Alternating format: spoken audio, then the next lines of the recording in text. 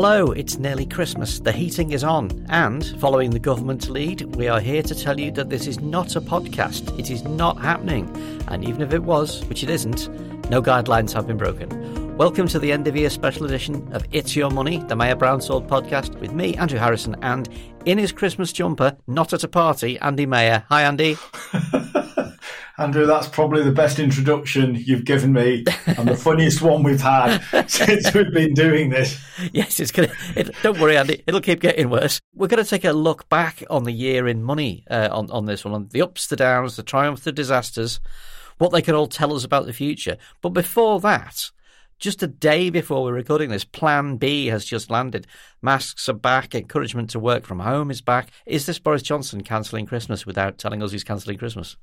I don't think he dare cancels Christmas this year. I think Christmas is happening. I think you'll just see some restrictions that aren't restrictions being announced gradually over the next couple of weeks. But I don't think economically and politically he dares announce that Christmas is cancelled and everyone has to stay at home. It is an odd one, isn't it? Because last year we were told you can have a business meeting, but you can't have a party. And this year we're being told you can have a party, but you can't have a business meeting. So does this mean if you put party hats on at meetings, we're okay? If you come to our office, we always wear party hats, so we can get away with it either way. So, I mean, trying to be more serious about it, Omicron has brought this on, and for one reason or another, the government is acting faster than perhaps it did last time.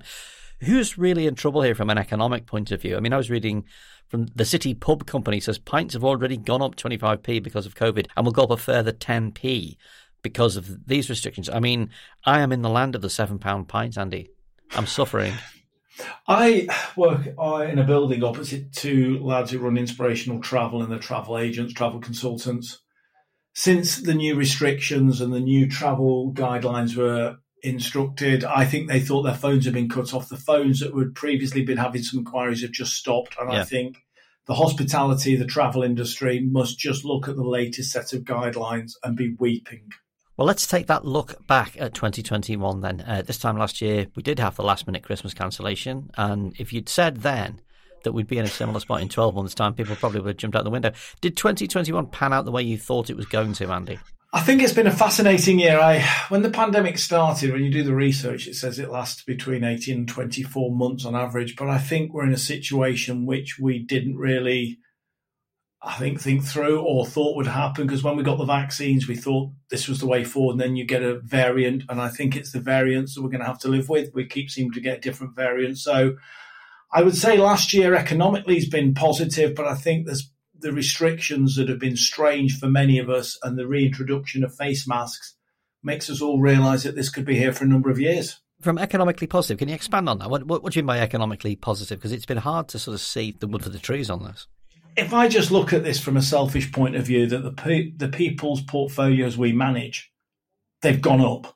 So if I look at that in its isolation, that if you went back to March the 23rd when we locked down 21 months ago, and if you'd have said to me during a pandemic, we would have returned positive returns for the families and the people we look after, I'd have possibly disagreed with you at the time. So from a selfish point of view, we're really pleased with what's happened with the clients' portfolios, the management of them, and how they've gone up and how they've responded to crazy 21 months. But that's just in isolation of what we do. I can't say economically with the debt we've got and some of the bounce back loans which have been proved to have been fraudulent, which will never get paid back. It's all positive. But just looking at it from a selfish Mayor Brownsword and the people we look after point of view, there's been some positive news. It was supposed to be the year post-COVID, the beginning of reconstruction, the beginning of remaking the economy in a possibly more resilient way, building back better and all that kind of thing. How have the markets, you talk about how the markets have responded, how has the wider economy responded this year? Is there evidence that building back better is happening at all? I can't personally say I've seen building back better, because I think when you look at it, we've got job shortages in a series of industries that is affecting output.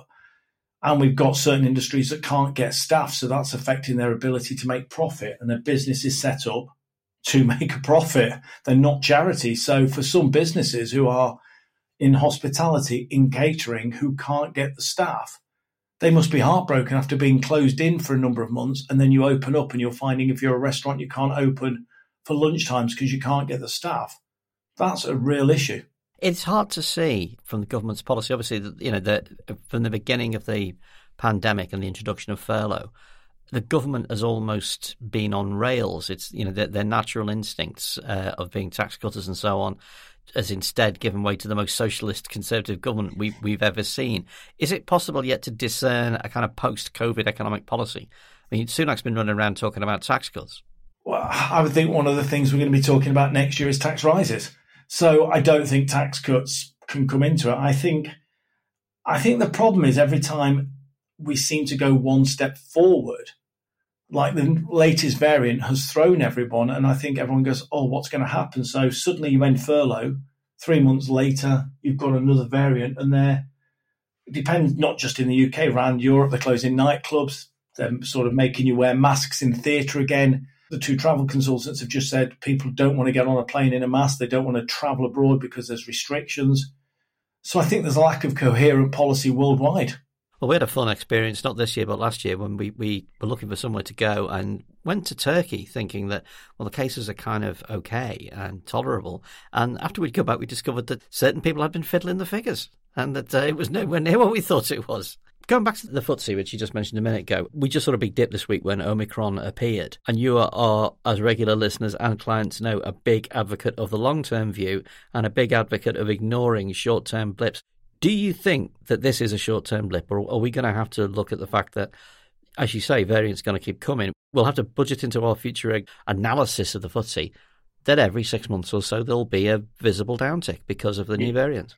Yeah, the FTSE over the years, depending on which day of the week you want to look up, at about 11, and the Dow is up about 16 to 18%. So you are going to have dips. Ironically, when you get the dips, that's the time if you've got some spare money to increase the direct debit to throw a little bit more money in. But we are going to get huge dips because 6 months, well, probably 3 to 6 months ago, airline industries were looking more robust. Mm-hmm. Now this has made everyone go, I don't want to travel again. So, but what you will get in every cycle like this, you'll get some winners and losers. So there will be people when the markets drop, there'll be certain industries and certain sectors which will struggle. Yet we'll continue to look at healthcare and tech, which are both probably overpriced, still continue to do well.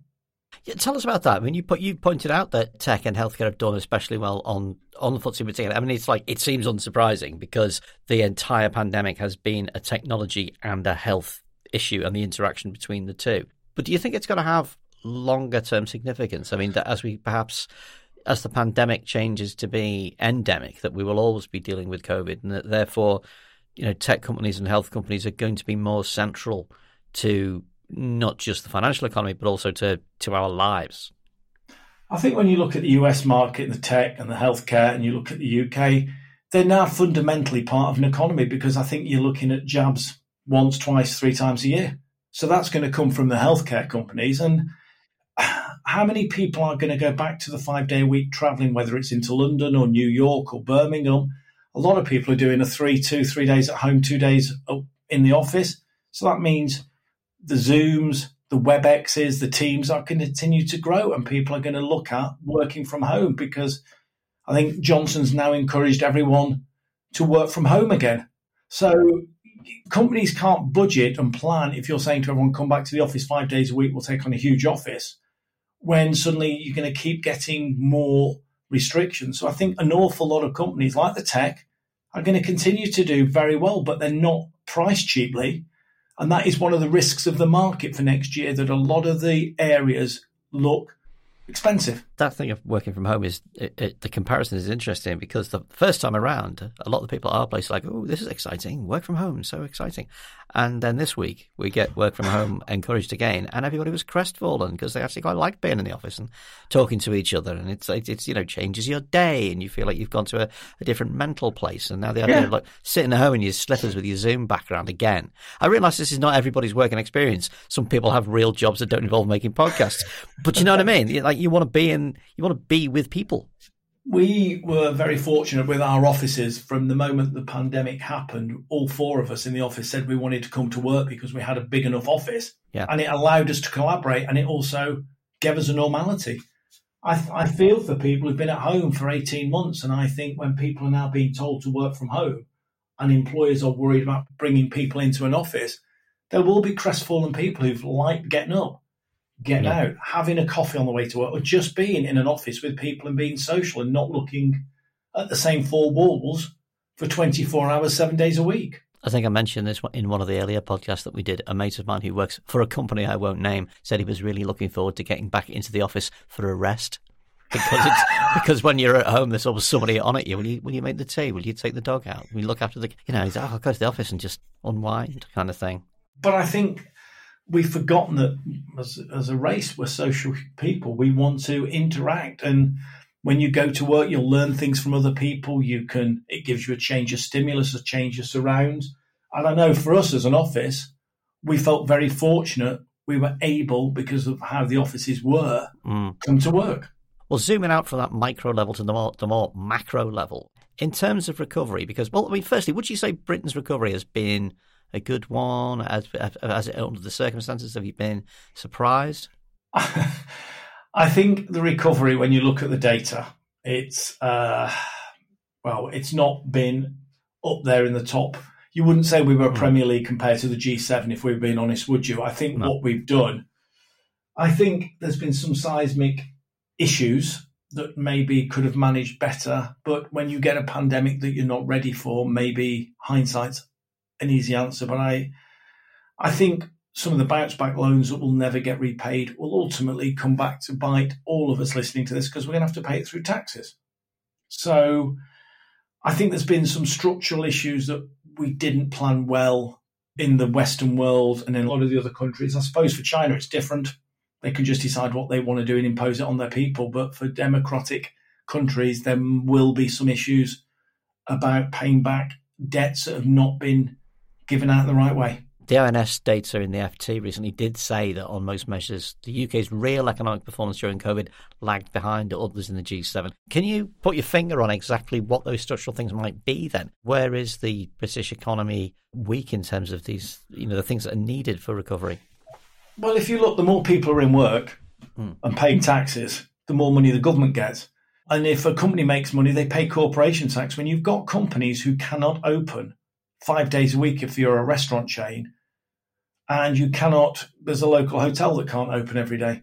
If you've got staff shortages, which are that severe, that's going to lead to a tax shortage going into HMRC. So how do we get out of that when there's less people paying tax? Why is Britain particularly worse than other European countries, or the G7 countries rather, in that respect? Yeah, there is a staff shortage thing. We'll come on to talk about that in a minute. But why have we performed behind the rest of the G7, do you think?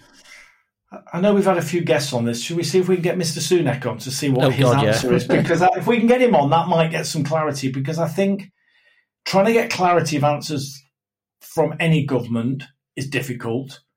And I think trying to get clarity of why we're not in the Premier League of the G7 countries, even when you read the stats, it's very difficult to understand them. Because again, like what you've just said, you go to Turkey and think there's no infection rate, and actually it's a huge infection rate. I think the devil will come in the detail in years to come. But I think the output is really struggling. And I think the way we've handed out some of the loans has not worked out. When they initially came out, I thought it was quite a good idea. The bounce back loans, I thought furlough was a good idea.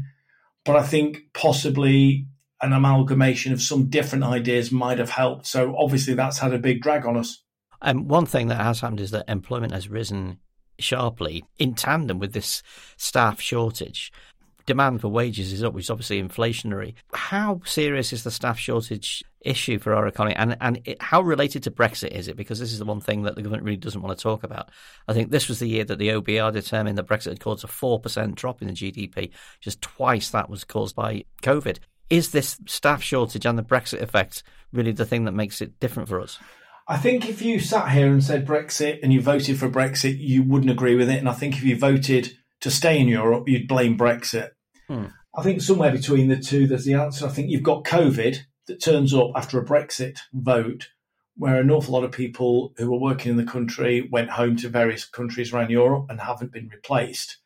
And so you could argue that the Brexit vote might not have had the impact had COVID not happened, but we're now where we are.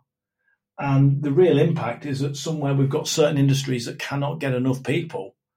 And when you sort of see a 4% drop in GDP just by Brexit, and then you're looking at the COVID impact, and with all the issues that are going on in terms of people getting jobs and then going, well, I don't want it, I'll go somewhere else, and staff shortages, there is some structural issues that it needs help to allow certain industries to get back on their feet, because you can only make a profit if you've got a product that you can sell and supply.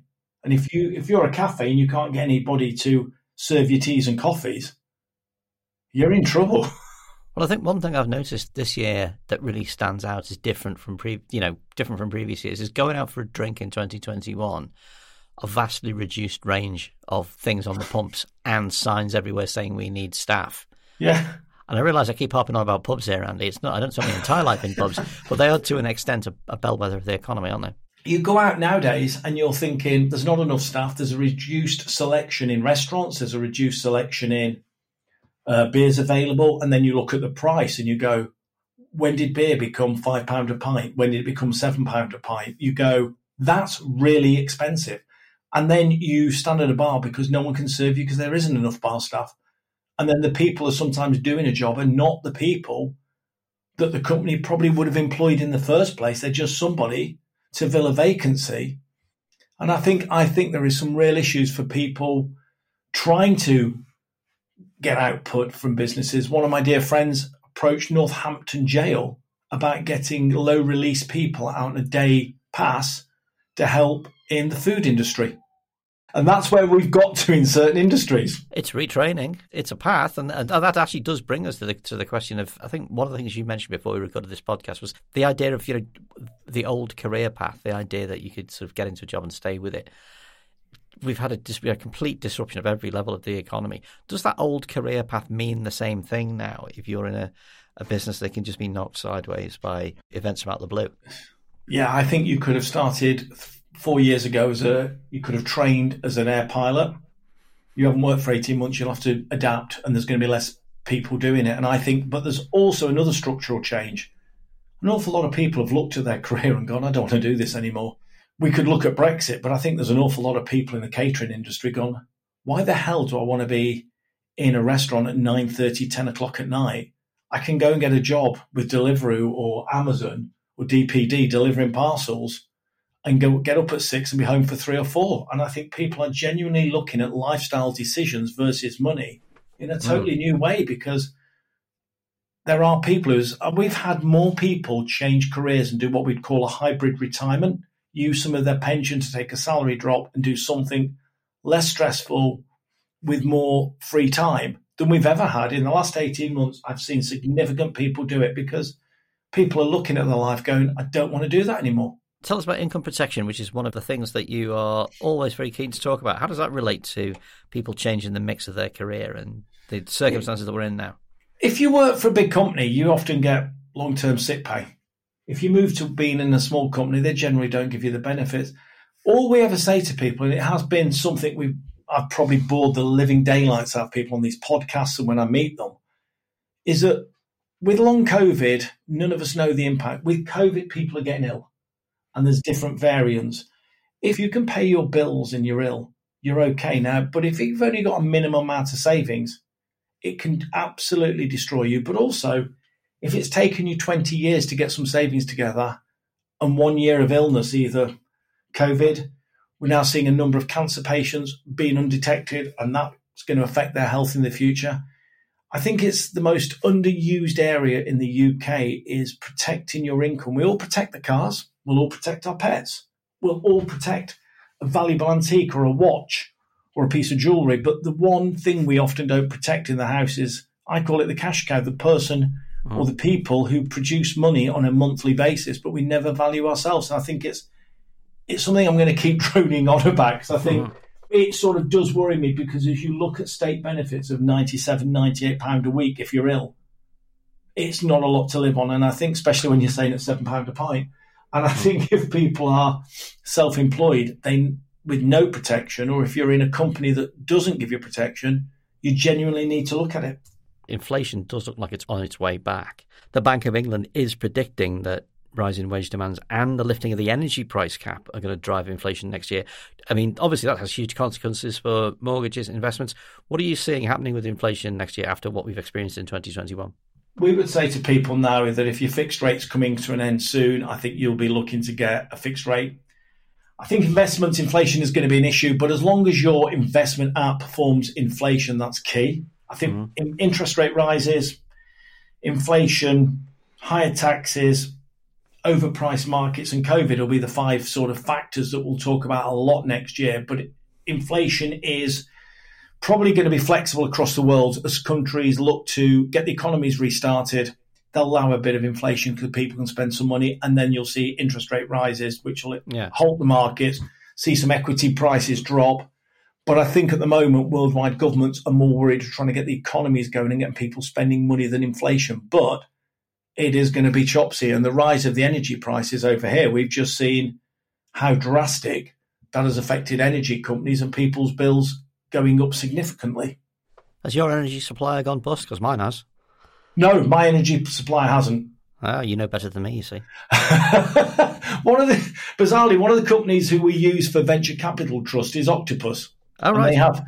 So, and if they go, I'll be very worried. But but again, it's one of these things. Sometimes if something's too good to be true, it's too good to be true with lower prices. So I do think this is something that does need looking at, though, because there's going to be a lot of worried people. I mean, we all look at it and you can look at energy prices, but if you're looking at Mr. and Mrs. Miggins, who might be old and on their own, and suddenly they get a bill to say their energy supplier has gone bust, that's a worry. And I think that's where the human element needs to be looked at.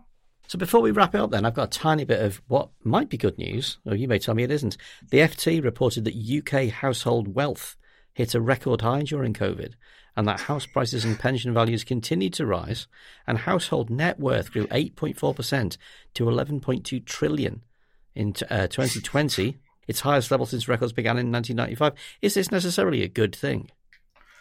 I think the house price rises, we're all looking at, my house is worth more, but it's not good for first-time buyers. Trying to get them on the ladder is incredibly difficult, and it only becomes good news when you sell your house and downsize, because ultimately my house is not an asset. It costs me money every month. So I think it's great news in some ways that we've got more equity in a house, but it's not good for the younger generation trying to get on the ladder. The increase in people's investments is quite a nice thing. But I think that stat could also be interesting when you look at where that wealth has been accumulated. And I think there'll be some people who've said my wealth has gone down because I haven't had any savings. And I think the rise in the markets has been very good news for most of us. But the household price rise can actually cause some significant structural issues in the future in terms of your first-time buyers getting on the ladder and being stretched. So I think there's always a winner and a loser. But it is quite surprising after a pandemic that you look at house prices, or in the middle of a pandemic, going through the roof, and the equity markets going through the roof.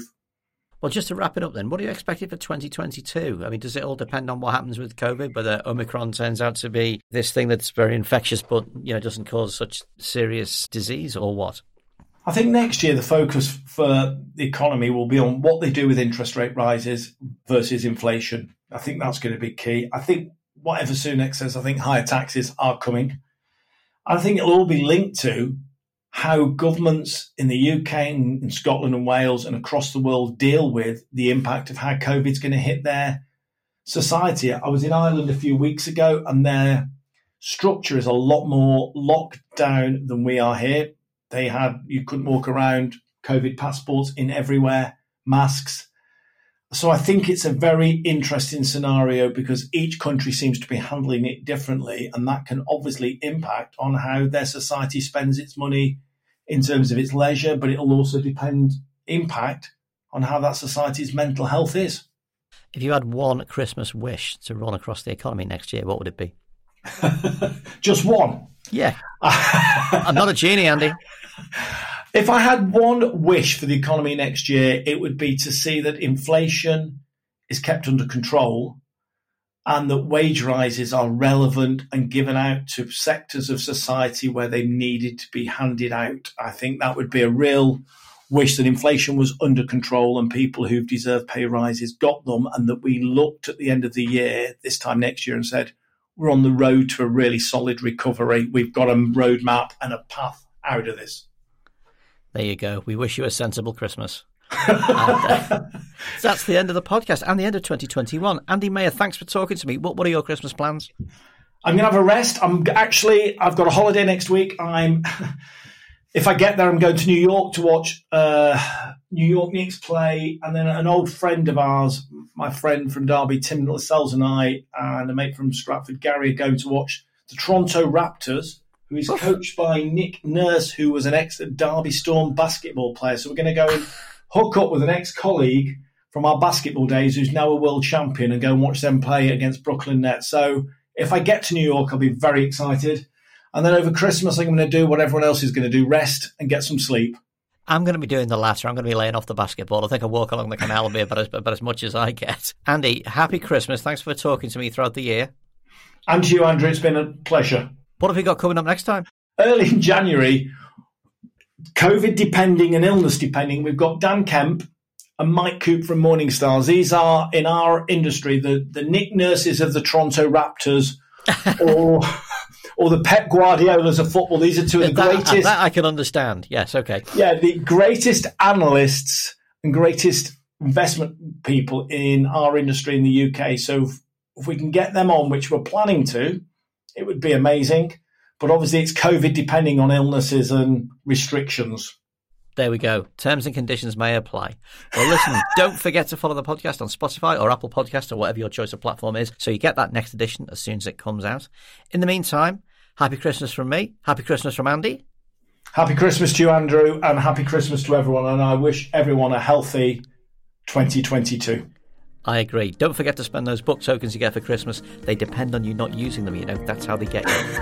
Happy Christmas, everybody.